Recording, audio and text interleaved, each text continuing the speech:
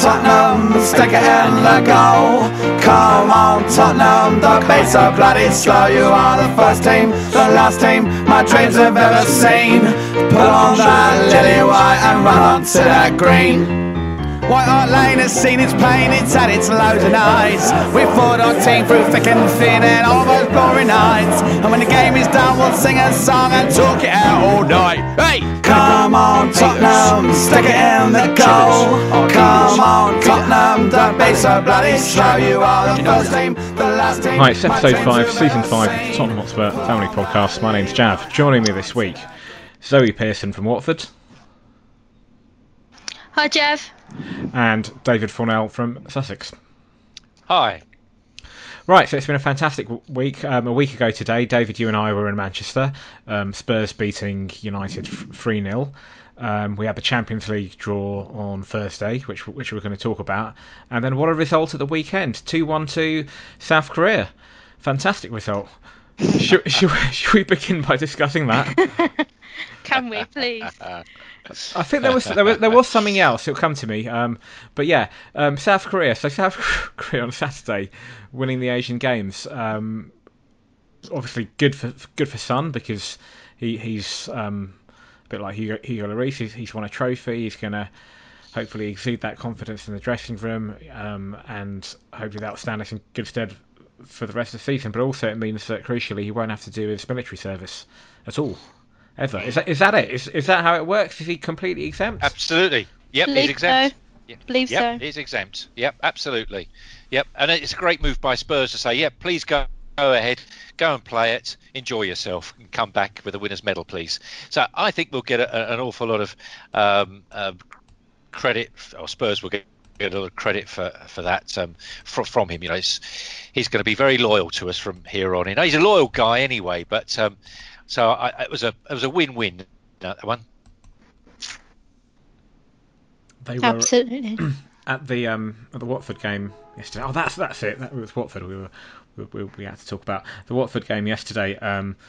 Spurs fans were singing, "He's coming home, he's coming home, Sonny's coming home," which was nice. But yeah, that's certainly something to look forward to.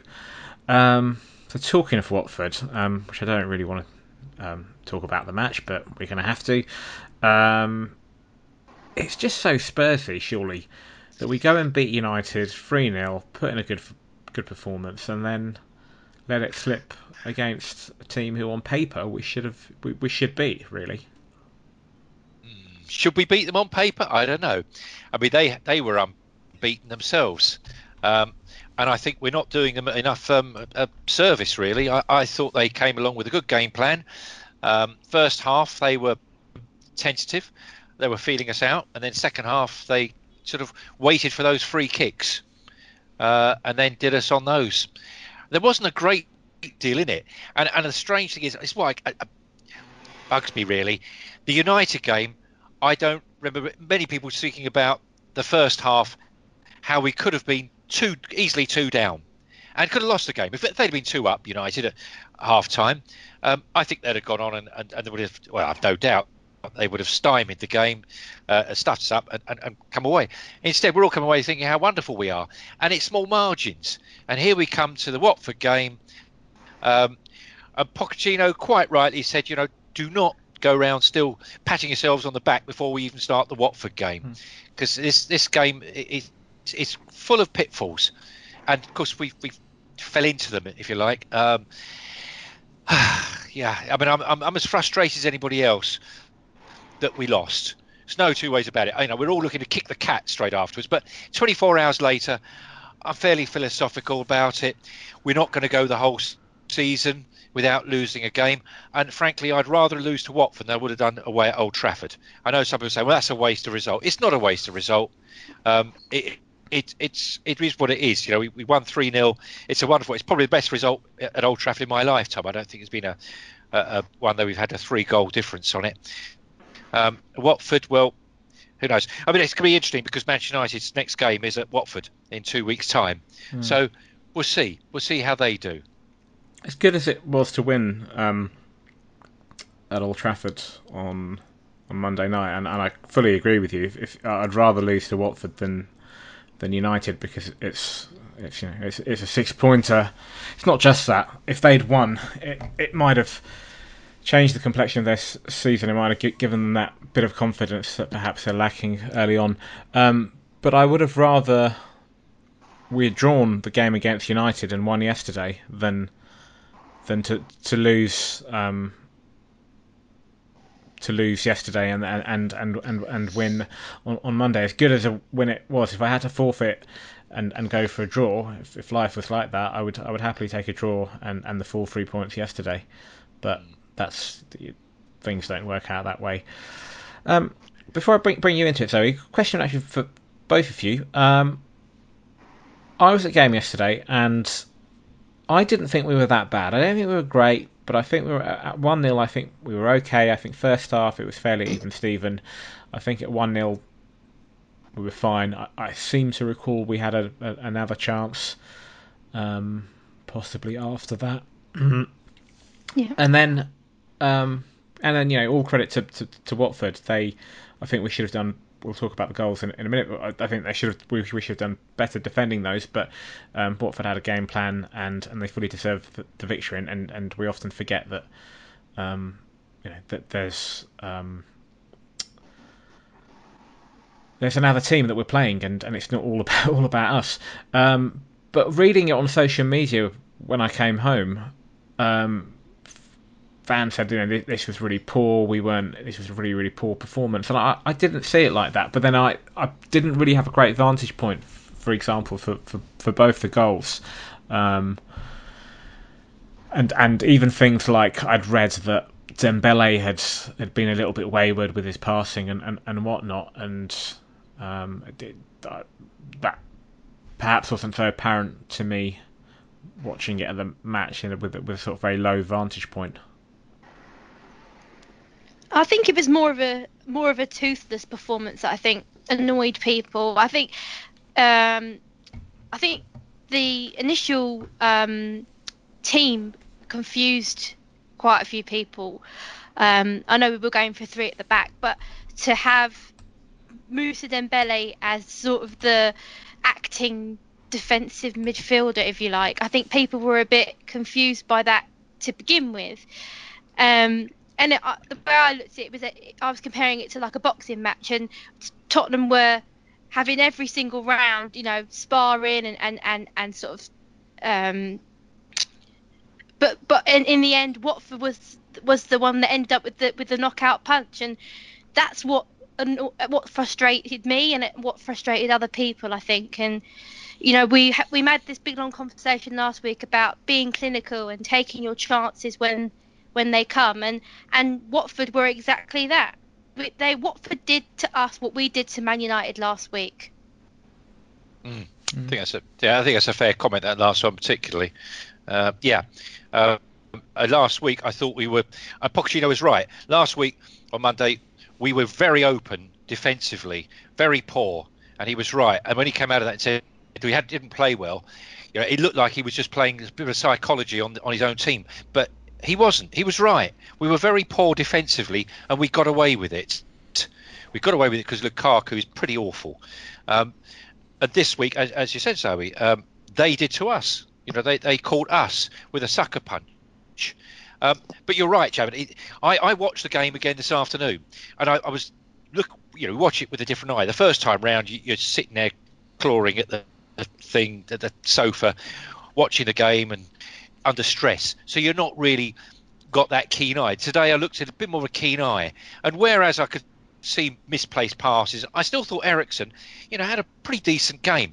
The one issue that struck me is that in playing Mora, and I see Mora as at the moment replacement for Sonny. It's a quick sort of winger or an inside forward, whatever you want to play him, but Sonny plays wide out left and is sort of playing behind, but Mora we had 2 up front, and he played more in front of Kane. And I'm not sure if that really worked yesterday. I can't say it didn't work at all, but it didn't work as well yesterday. And I think it left Kane possibly a little bit. There were a couple of times where the ball into the box, and Mora got to it first, where I would normally have seen Kane coming on the 6-yard box, coming short for it and collecting it. and I don't think that probably in retrospect worked. So how we go from here on, I'm not sure how he's going to play Mora. It's quite interesting because a lot of people looked at the team when it was selected, and I thought he would play with a 5 again yesterday. But a lot of people said, "Yeah, that's a strong. Yeah, I don't mind that." And then this is on social media, and we're very critical, strangely, afterwards of the selection. And he kind of it both ways. But I did think, and that's the first time I didn't really think about the bench before the game. Mars, yeah, okay, who's on the bench? Fine. And it's only when we're behind, I then thought, you know what? I'm not sure who we've got to come on that can change the game and turn it around. Because he brought on the Swansea guy, Lorente, and he just looked out of sorts. He was still wandering around like a giraffe, really. Not what I wanted. That's quite kind. I'd say donkey, just for his lazy performances. It's quite funny because it's not funny at all. Sorry, 53 minutes we scored our first goal, right? And then between that point and the 69th minute, I'm stood there with Chris Cowlin, and we're looking at the league table and we're debating how many we need to score to go top above Liverpool. Yeah. But yeah. And I know you shouldn't do that, and I know it's if you're superstitious about these things and whatnot, but that probably was an indication of how we were feeling at the time. I honestly didn't envisage that they would get back into it yet. I didn't think first half they particularly threatened that much.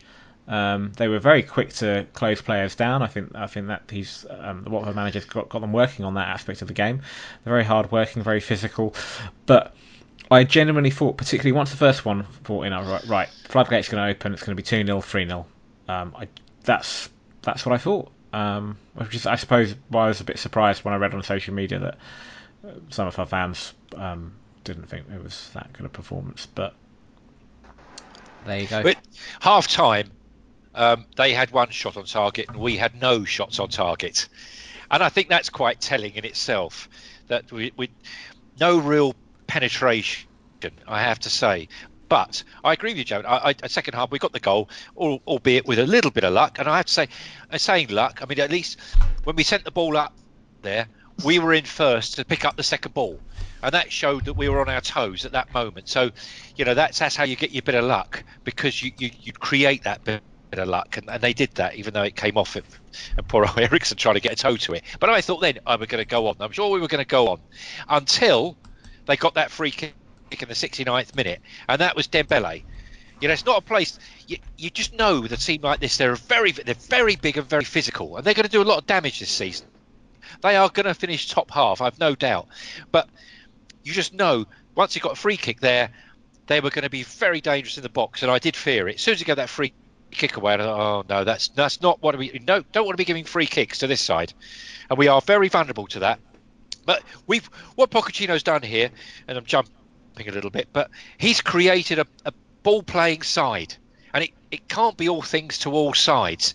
Eventually, you're going to meet a side that's going to say, well, you might want to play, but with us, we're not going to let you play. We're going to make a mess of the game. We're going to slow it down and stifle all that, and then we'll catch you with the big guys going up front, just as Leicester did when they won the title. It was all waiting for that moment of really the set pieces and then just turfing us over, and that's what they're going to do. They're going to do a lot more damage. I had a massive problem with the way that we lined up that midfield, especially after the second half. You could just see the difference with the physicality between Watford players and our midfield. I mean, when you bring on a guy like Isaac Success from the bench, and he comes on, and you've got the likes of Dele and Musa and Christian in the midfield, and as brilliant as they are going forward and on the ball, there's not that physicality there. That you never see Christian diving in for a tackle, or Dele, really getting stuck in. That's just not their strength. They choose to play a different way, and I think ultimately that's where we came unstuck. Yeah. where we should have brought Dyer on, perhaps. But I mean, that's only because I'm looking at it in hindsight. I mean, I never thought at the time. I was sitting there thinking, "Oh, we're going to bring Dyer on." He is much maligned at the moment. A lot of people are not liking Dyer, particularly he's not having a good game. He's not there to have that sort of game that's pleasing on the eye. He's there as a strong lad, get the ball, give it to Ericsson. And in hindsight, you're right, Zoe. We needed him on.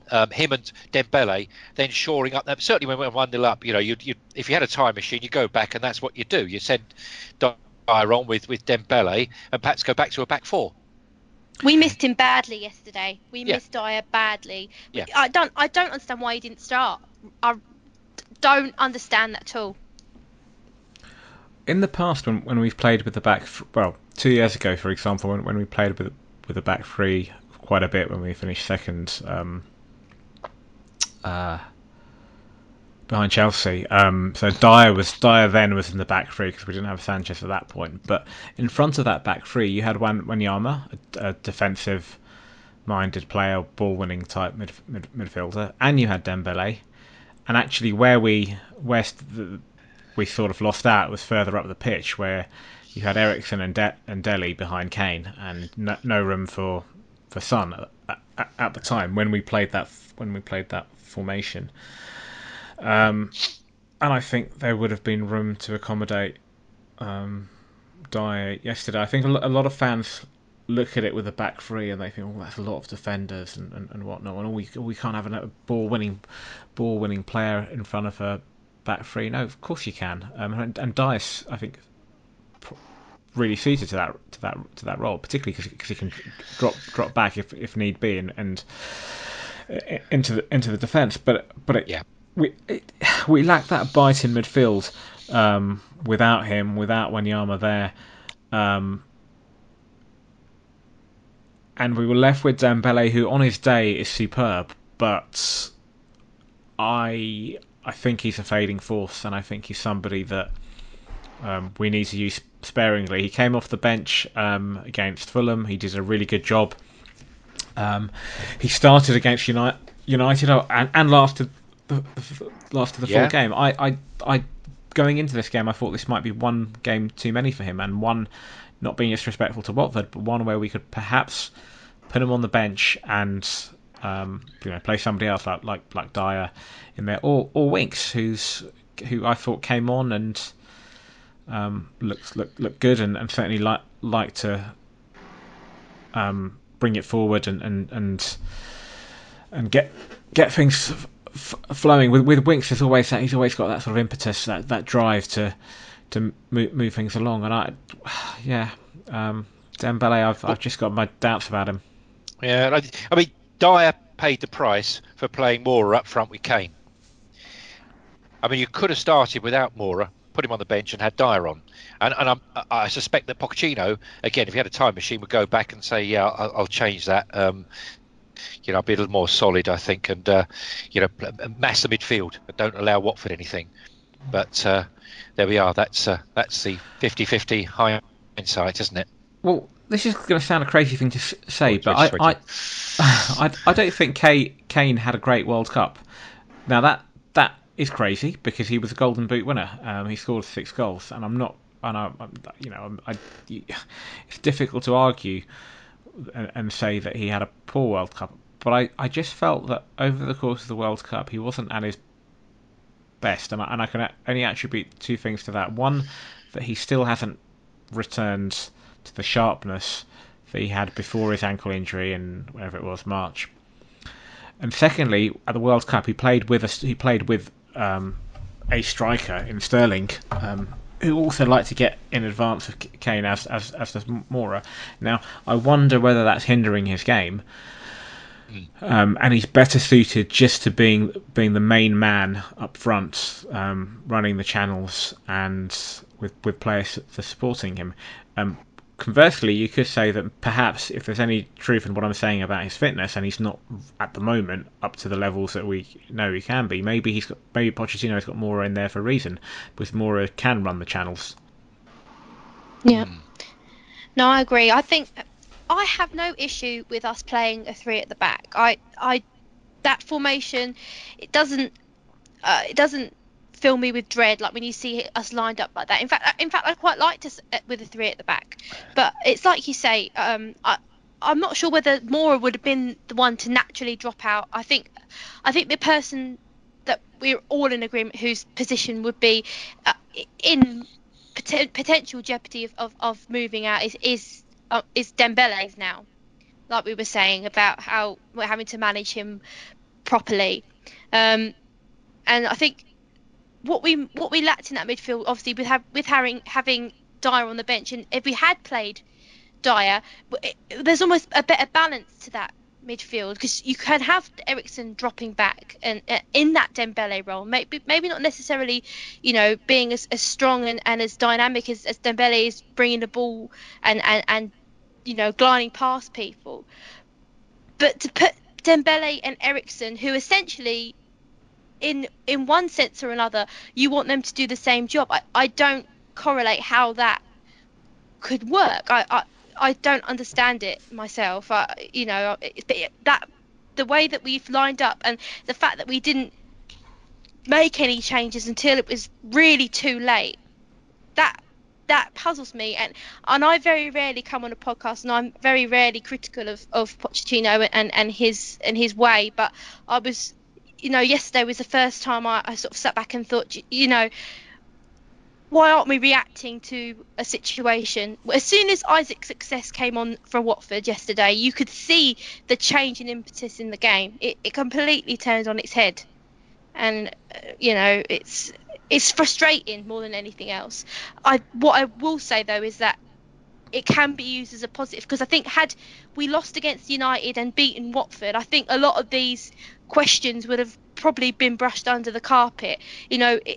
It's more of a shock to the system that we dispatched United in the manner that we did and then subsequently lost to Watford, because it forces questions to be raised about the performance, about the players, and hopefully the players will put things into place in training and we shouldn't see a performance like this one happen, again. We had a question from Ed Brad, which I think just touches upon what you said about the changes. Ed says, another tactical brain fart by Poch. He seemed to lack a bit of. We seem to lack a bit of bite in the centre of midfield against a strong team in the centre of the park. I think we all touched upon perhaps the need to have starting with Dyer and the job that he does. I do have to say it was good. Whilst the bench went, if you look at the bench, whilst we didn't have any sort of game changers, and there's a good reason why we didn't have them, because both of them were unavailable. Lamela and injured, and Son at the Asian Games. It was good to have Wanyama back on the bench, to see him on the bench, and obviously Winks, who's come off the bench the last few games as well. So hopefully going forward we'll have a few more options in the centre of the park.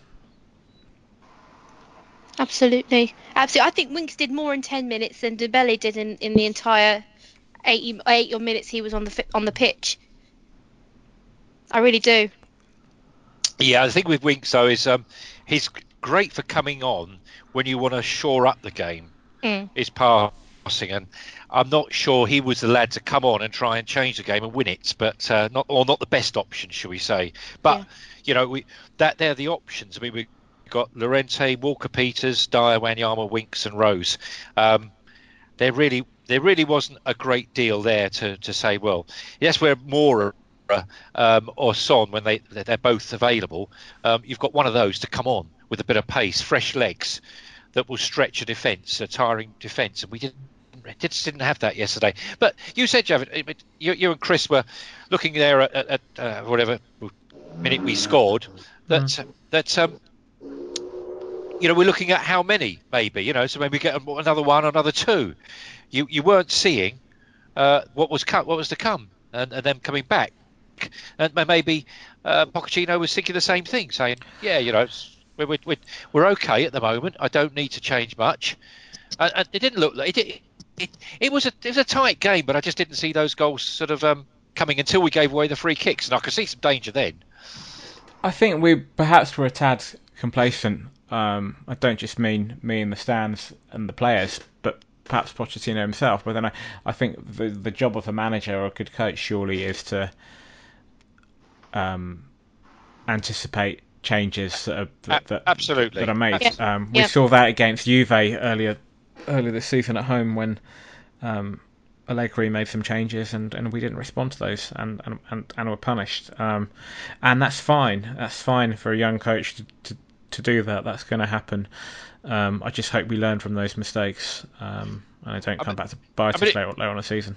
He did say afterwards, but when they said about, this is the lineup you've got. I mean, what sort of tactics? He said, well, it's not about tactics. It's not about playing 5 or 4 at the back. It's about how we play. And he's right. No matter how they move around, the very idea is they switch around. They come deep, they come long, and they keep moving the other players about. And if they're not doing that very well, they weren't allowed to, particularly by Watford. Then who do you change? And that was one of the problems. I think the Pochettino was.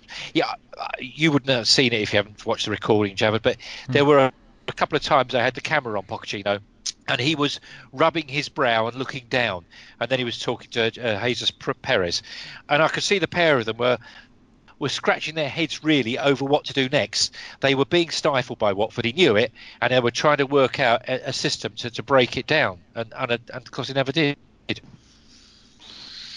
Can I throw a quick name out there? You're gonna think I'm crazy saying this, but Moussa Sissoko is nowhere near our team, was he? He wasn't even on the bench yesterday. No, he wasn't on the bench. You're quite right. So I question one, what has happened to suddenly make him disappear from the team? Is Poch suddenly having this realisation that we've all sort of seen for the last 2.5 years, however long he's been at Spurs? And also, another name I'll throw out is George Kevin Nkudu. We're paying this guy's wages. He's on our team sheet. He's on our team books, and yet the guy, for some reason, can't seem to get a game. I thought his strength was to take the ball forward and use his pace. The guy's, by all accounts, from what I've seen of him, he's quick. He seems to be a guy that certainly when he was at Marseille that could change a game, albeit being in the French league. But I'm not by any stretch saying that he's the answer to the questions, but to look at the bench and to have Llorente as your only forward game-changing player, again, it's a bit baffling to me, really. Of why we're in that situation. On Nkundu, I suspect the reason why he wasn't on the bench is how little faith Pochettino has in him. Yeah. I'm just gonna agree. I agree with that. Well, totally, Jav. He's also at Burnley on loan. Is he? Yes. No, he came back. He was with us in he come back? pre-season. Yeah, he was with us in pre-season. He wears number 14. I thought he's still on loan at Burnley. No, he's back now. Well, yeah, he came back unless he's gone back. But with Nkundu, he always strike me as having pace but very little end product. And the fact that he's still at the club suggests to me that A, nobody else wanted him, or B, if somebody did want him, he couldn't agree personal terms. On Sissoko, he is having some treatment, so he's injured. He's injured. And he's posted, if you get a chance later on, take a look. He's posted something on Instagram earlier on, and the treatment that he's having is something called cupping. Oh. Which is, if you look at the picture, it's rather revolting. It looks like acupuncture, but it's not. It's cups all heated over up his leg. I've seen that. Heated up. Yeah. It draws the blood to the surface. Yeah.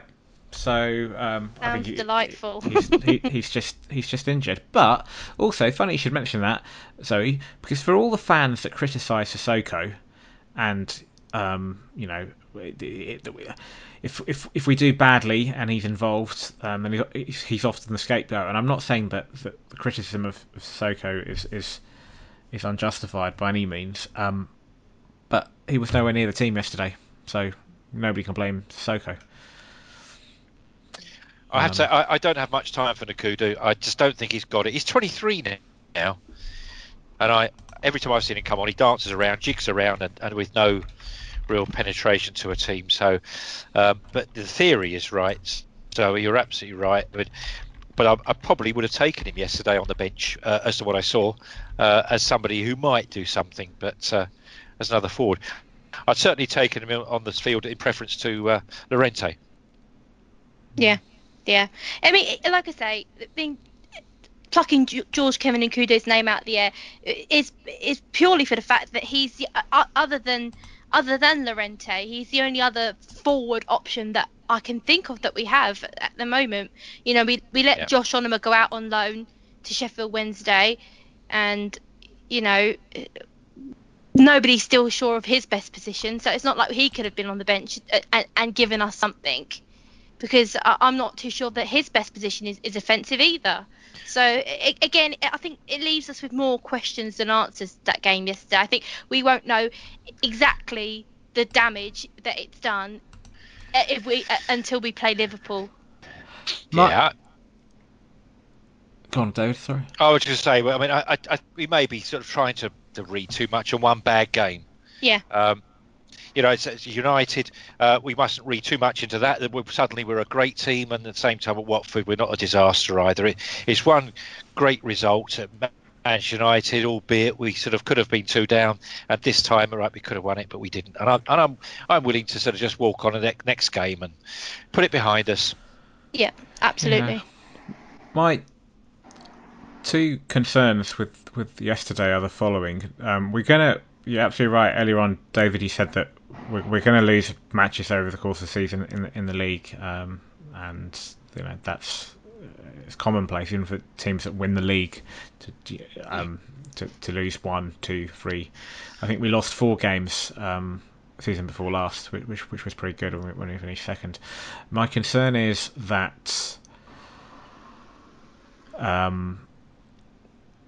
firstly, the margin. If you want to win the league, in the old days, if you go back to the 90s, United were winning league titles, even the early 2000s, and you could afford to lose a handful of games.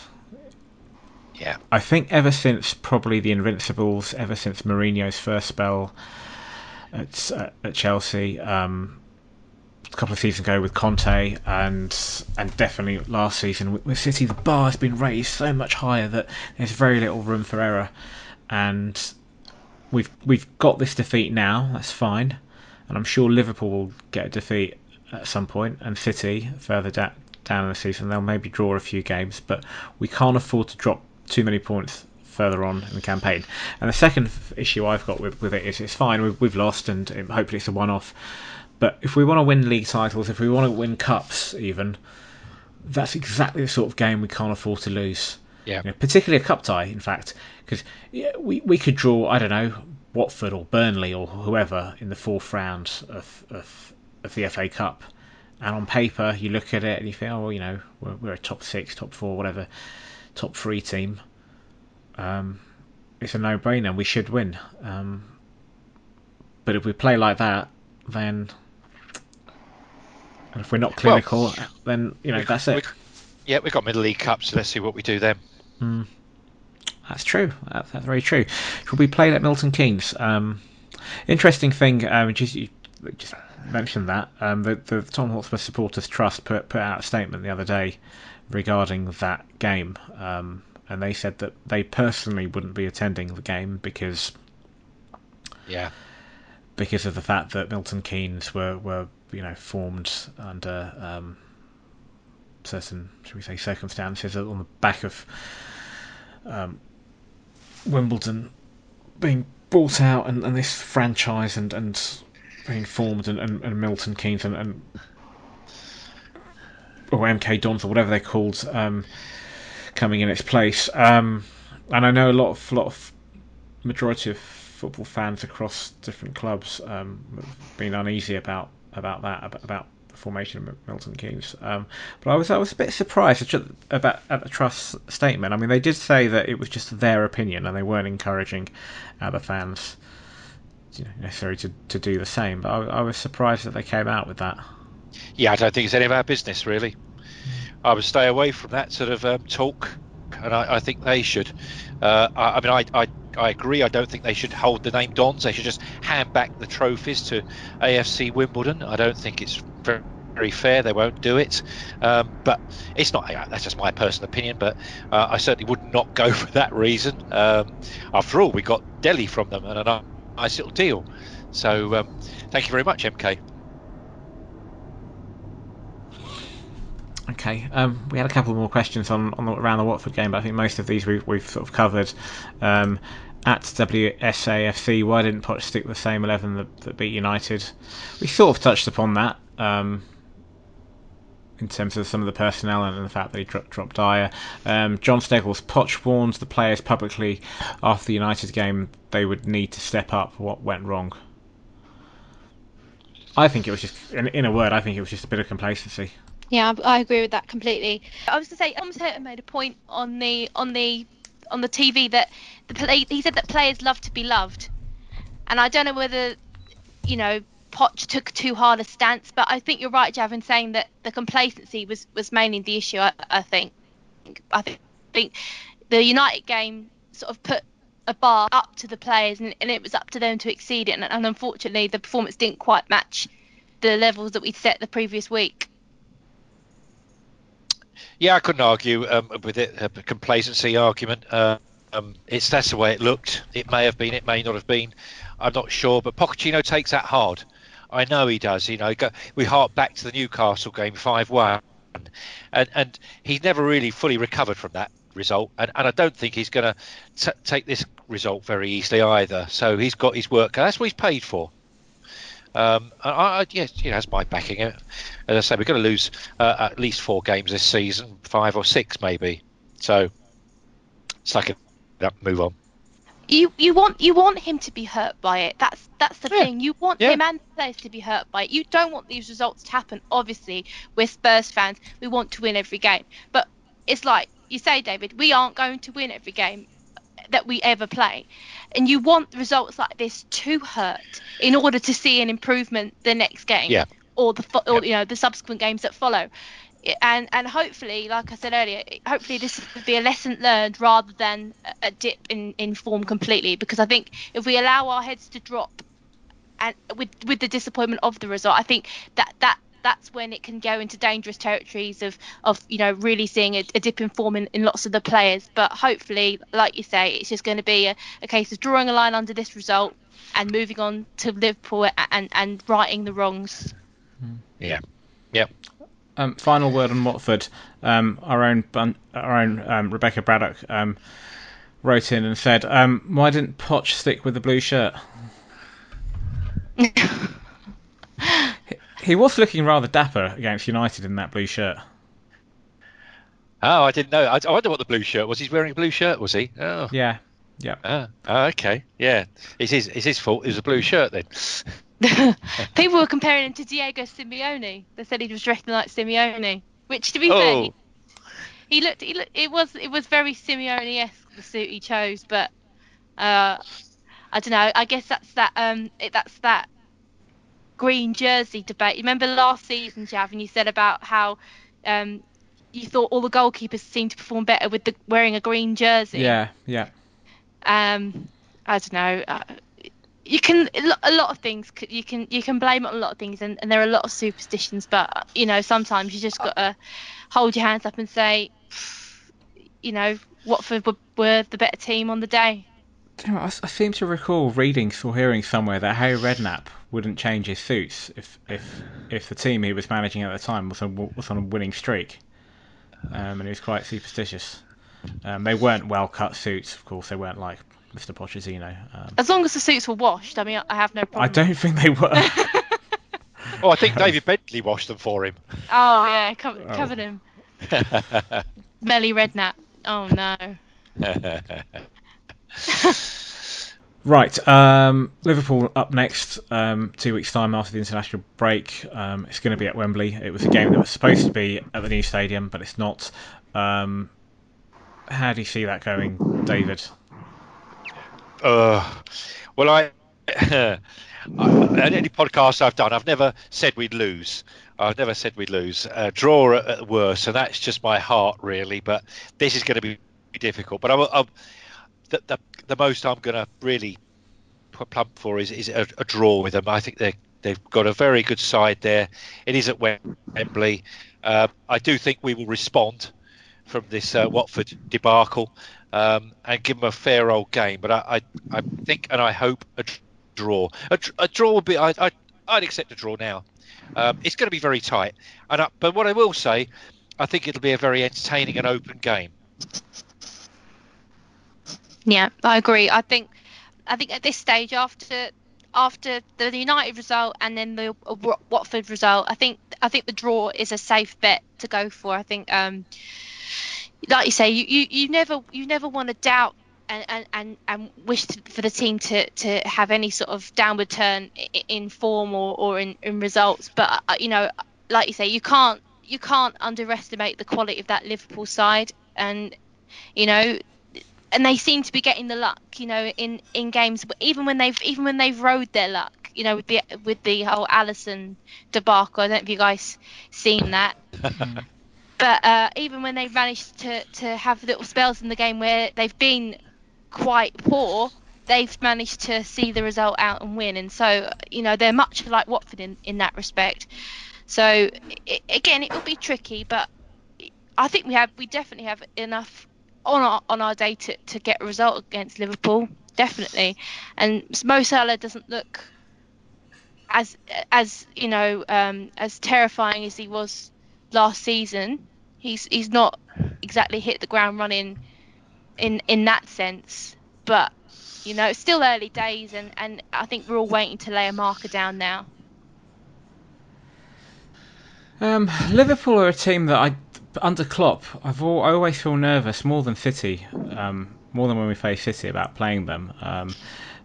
Not because of the fact they've got Salah and Mane and all of these players, but just the way they set up against us, the way they press us, so they make it very difficult for us to get out of the blocks, particularly at Anfield, and even at White Hart Lane. I think we played them in Klopp's first match. So normally I'm quite conservative with a small c when it comes to Liverpool, games against Liverpool. Having said that, Son will be back. Maybe Lamella will be back. It's going to be after the international break. It's going to be September. I still don't think we've seen the best of Harry Kane. We do raise our game in these big matches. 4-0 to us. Hey. Right. Champions League draw. So we got that was made on Thursday evening, and we got Barcelona, PSV Eindhoven, and Inter Milan. That's quite a tasty group. It's a wonderful group, and that's exactly. I mean, forget Watford. Now we've got the big games. That's what we were here for in the Champions League. Most of us, I think, wanted Barcelona in the group. That's where we want to test ourselves. We did it against Real Madrid. Barca are not in the best place that I've ever seen them. I think we'll give them a hell of a game. And, of course, then we get the profile around the world again, which is, again, what we really need. Put Spurs far more on the map. And the world will be watching. If we can give them a game again, and Inter Milan, a big game. Inter Milan won't. I don't think Inter Milan we fancy facing us. I think it'll be great nights. Can't wait. Great nights. Yeah, I can't wait for the Champions League to start again. And I think I was on the last pod with you, Jav, and we were sort of saying like which teams would you want to face. And I'm quite pleased that we haven't got any team that we've faced in the recent couple of seasons we've been in the Champions League. It's nice to have a fresh new test for us. And I think Barcelona, they did a poll on their Twitter account about how which opponent they thought was the most dangerous, and we won that quite comfortably. So teams around the world, they are starting to sit up and take notice about Spurs and what we can do on the big stage. But yeah, it's exciting, and I'm all for not being negative about it, not dreading having big teams in your group. We saw exactly what happened 2 years ago when we drew. I would never disrespect another team, and they're not saying not big teams, but that none of the big guns were in the group that we were in, and we ended up falling on our sword and really not covering ourselves in glory. And then last year, I always say that if we are looked upon as favourites, we tend to crumble a little bit, and so we can only meet expectations or exceed them. And then if there's zero expectation for us in this group, then I'm all for exceeding it. I really am. Yeah, I mean, look, the last thing we want is to be playing. So we had young boys, for example, in the draw, and credit to them that they've qualified. Credit to any team that's qualified, but no disrespect to them. And I know we played them a few years ago in a pre-qualification or qualification game, but I don't want to be playing teams like young boys. If we're going to play that that's fine when we're in the Europa Cup, but you're in the Champions League and I want Spurs to be playing the creme de la creme of European football, and if that means that we go to Barcelona and we don't win and they thrash us, which I really hope doesn't happen, the thrashing that is, then fine. That's all part of the course. That's part of the learning curve. Last season we had Real and Dortmund, and on paper they were big tests, and we overcame them. And being at the Champions League is coming head to head against these top sides and pitting your wits against them, both in terms of us as a club, manager, Pochettino, the players. It's a showcase for them to perform. And we're better to do it, for example, in somewhere like the Nou Camp. Great away day as well. Great away day. And it has to be said, though, that Inter were in pot 4, and I suppose they're in pot 4 for a reason. They're not the force they once were, but they're still a big draw on paper. That Inter Milan, that the name carries a lot of weight. So PSV Eindhoven, also big club. So it's a good draw. I'm happy with it, and I think if we're going to come out of the group, I suspect the results against PSV and Inter it'll come down to how we fare in those games. Anything that we may or may not get, or may get against Barcelona, will be a bonus, but it's going to come down to those two matches, I suspect.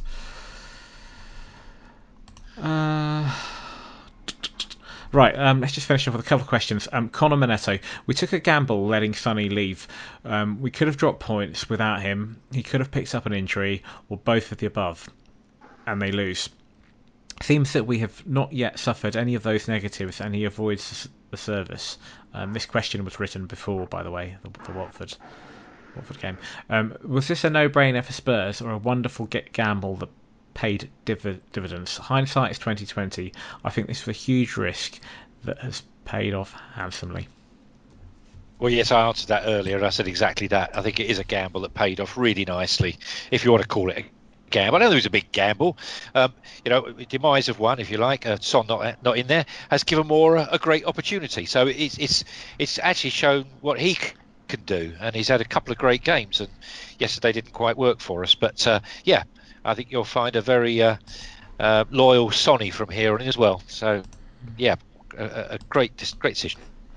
I was watching the game on YouTube. They were streaming on YouTube for everyone to see, and because it was a pretty tense game, all in all, the actual South Korea Japan game, and I'm not hugely into the international football, scene like as I used to be when I was younger, but that game was really, really, really tense, and I thought, if England ever got to a World Cup final, I don't think I could cope, because I couldn't cope with South Korea playing and knowing that Sonny's military service was on the line.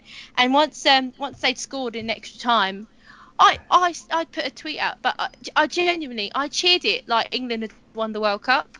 I genuinely did, because I was so happy for Sonny. And then lo and behold, they scored again, and then Japan got a real late going, and it really put the game on edge. I thought, oh no, please do not do this to me.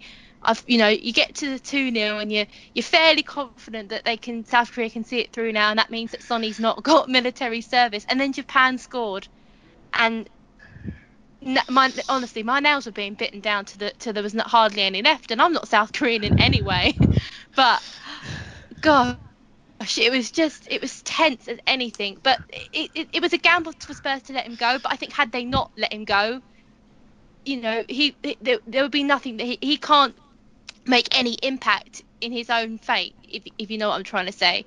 He had to go there. He's the captain of his country, and there was a chance that he was going to win the competition to absolve himself of military service, and it just so happened that he did, and all the better for him. He was a standout player as well. He had two assists on the. Yeah, he was excellent. He looked a level above the rest. He really did. That was good news. Okay, final question. So Sam Diggins says, you're having a dinner party and can invite 3 guests. One must be a current Spurs player, one must be a retired player, and one must be a Spurs manager, deceased or alive. Okay, I'll get the ball rolling. So I'd have Musa Sissoko, Tim Sherwood as a manager. I'd have a current Spurs player. I struggled with this one. I suppose I'd have to have Harry Kane. But I don't know if it'd be very good conversation. It just doesn't strike me as. But I'd go for Kane. He'd be my current player. Retired Spurs player, I'd go for Jurgen Klinsmann because he's one of my favourite ex-Spurs players, and I think he just oozes class. And it was great watching him at the World Cup, part of the BBC's not commentary, pundit, one of the pundits towards the sort of latter stage tournament. Talks a lot of sense. I've got a lot of time for him. And one Spurs manager, deceased or alive, I would. Temptation is to go for Bill Nick, but I'd have to go for Pochettino. Yeah. Fire away, Zoe. Okay. See, I had a look through this question, and again, I think Harry Kane's the obvious choice for the current squad. So I don't know whether to say him or whether to make it slightly different and go for Dele Alli, because I need to know how to do those little hand gestures. And I think having him over for dinner, I could ask him to sort of teach me how to do it, because I've got the first one down with the thing over the eye, but this new one with the 2 hands that he's put out on social media, I haven't got a Scooby-Doo how to do that. So I'm going to say Dele for the current squad. I will say for the retired player, 100%, without a shadow of a doubt, the first person I thought of was Ledley King. Just because he is the guy, I suppose, I'm of the generation where I watched him in a Spurs shirt from, and he's been my favourite player that I've seen. I mean, discarding like the likes of Jermaine Defoe, who are still technically playing, but I would say Ledley King. And for the manager, I would go for Pochettino, and I'd have a glass of wine with him, like Levy did. Right, well, I would go for Hugo Lloris. Then we could chat World Cup. For the present player, for my past player, Oz Valdez, and we can talk about winning the World Cup. and then Harry Redknapp, because he'd go and get the cotton chips from the local chippy. In that same suit? Yes, in the same suit. Making a phone call from the old bus, wouldn't it? Have a dozen chicken and chips and a dozen cotton chips. Make it quick, please. We're driving home. They don't do a drive-through fish and chips, do they? With one in the old window.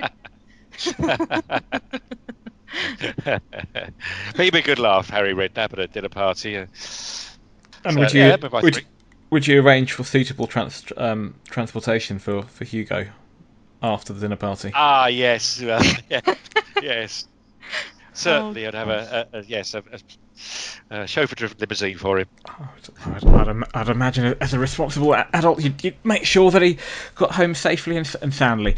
Right, he's in good hands there. Right, the next podcast we should be, because there's something called an international break, unfortunately. The next podcast will be recorded in a fortnight on Sunday, the 16th of September, and I hope to have a Spurs employee on the show then. So Daniel Wine, Tottenham commentator, I hope to have on the podcast in a couple of weeks' time. Until then, thank you, David. Well, thanks very much. Thank you, Zoe. Thanks, guys. And until next time, the future's bright, the future's lily white. Good night. Come on, Tottenham, stick it in the goal. Come on, Tottenham, the beat's so bloody slow. You are the first team, the last team my dreams have ever seen. Put on that lily white and run on to that green. White Hart Lane has seen its pain, it's had its lows and highs. We've fought our team through thick and thin and all those glory nights. And when the game is done, we'll sing a song and talk it out all night. Hey! Come on, Tottenham, stick it in the goal. Come on, Tottenham, don't be so bloody slow. You are the first team, the last team my dreams have ever seen. Pull on that lily white and run on to that green. Oh, we've seen them come, we've seen them go, the names up on our shirt. Gods have failed as men are hailed and faces in the dirt. Now gather round and sing it out and we'll talk out all the hurt.